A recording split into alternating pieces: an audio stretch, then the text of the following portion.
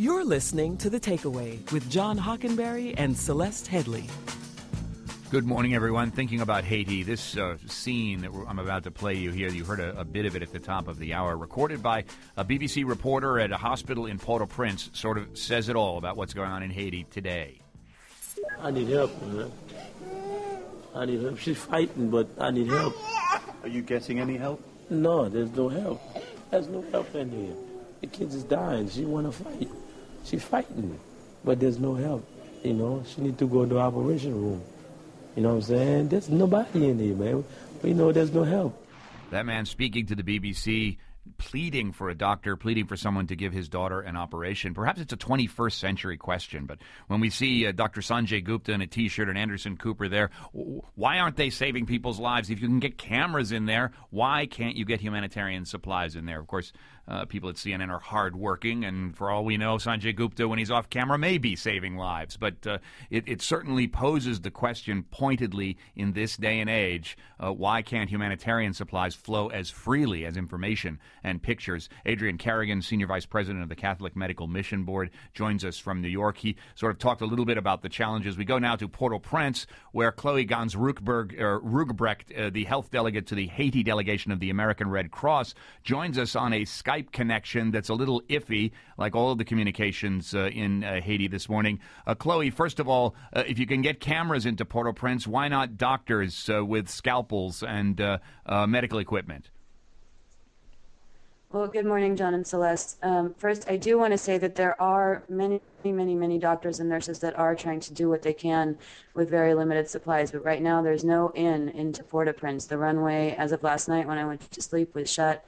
Medical supplies are coming through the Dominican Republic. It's just simply not enough to respond to the 2 to 3 million people who need help right now. Well, that math is stark and grim. And how do you set priorities then, working with what you have, knowing that the supplies are piling up at the airport and the casualties are piling up in the neighborhoods of Port-au-Prince?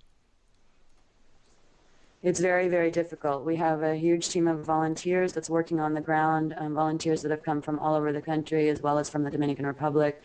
We have teams that are coming in from all over the country. Some came in yesterday, some are coming in today to do search and rescue, other teams that are just providing basic first response and first aid. But basically the infrastructure, what little infrastructure was there was totally devastated. So even the hospitals are just inundated. Many doctors and nurses are missing under the rubble as well. So we've just lost everything.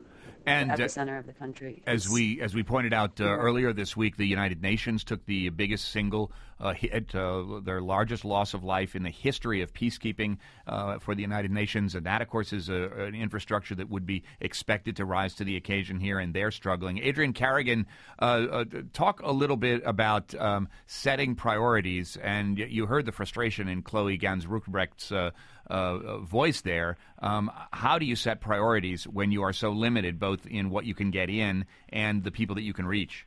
Well, a perfect example of that is our country director, Dr. Diane Jean-Francois. We have a instant messenger connection open with her. And the first priority was to help the staff and their families get out of the rubble. And then secondly, getting to the hospitals which have been destroyed and setting up triage and perimeters around the hospital, and then to take care of the dead. And that is a major effort right now, which is requiring all the logistical equipment for clearing the roads to get those folks and then to take care of the sick and wounded. We're getting some supplies in.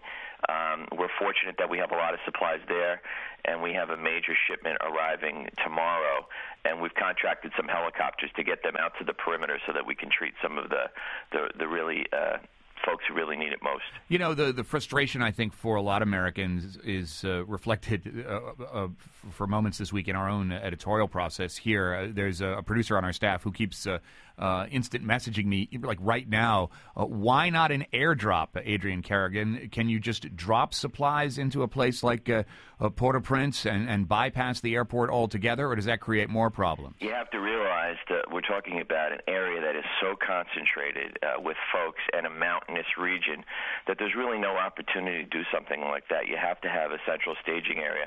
We are going to try some form of that logistic, but it's going to have to be really targeted, and you need to be able to get the amount of supplies we're getting in. We have a 747 going in on Saturday morning, and then trying to get those supplies out to the place needed most. You can't really do a big airdrop.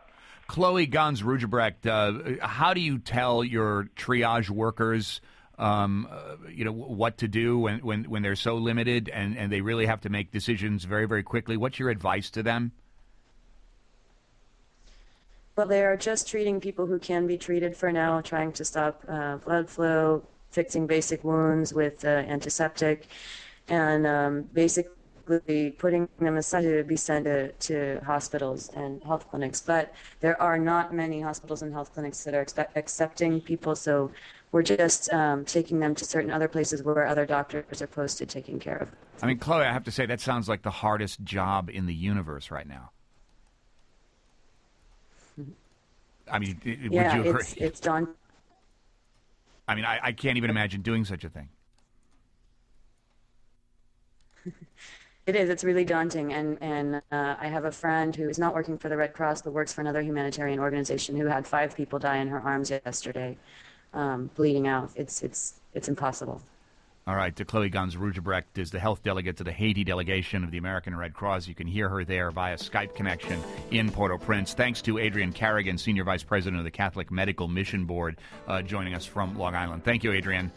We want to put your voices into this program as well. We've been hearing a lot from you. We posed the question yesterday, whose responsibility is it to deal with the humanitarian crisis in Haiti? Here was one of your responses. This is Diana from Long Beach. The U.S. does not have to do anything. We would like to do things, and we can do things privately, and we can do things through the government, but we do not have to do anything. We have put millions of dollars into Haiti over the last several decades, just trying to build infrastructure and keep people alive, and that's my takeaway. You can reach us at 8778-MyTake or email us at mytake@thetakeaway.org. Diana wasn't alone in that sense that we don't have to do anything, but there were some people who said we ought to rise to the occasion. Hi, this is Larry from Brooklyn. As far as whose responsibility it is to rescue the people of Haiti, I think nobody ever said it better than John Donne, who said no man is an island, and finished his sonnet with, never sent to know for whom the bell tolls, it tolls for thee. The bell tolls for all of us here on The Takeaway. There's a lot going on right now. Mounting economic inequality, threats to democracy, environmental disaster, the sour stench of chaos in the air. I'm Brooke Gladstone, host of WNYC's On the Media. Want to understand the reasons and the meanings of the narratives that led us here, and maybe how to head them off at the pass? That's On the Media's specialty. Take a listen wherever you get your podcasts.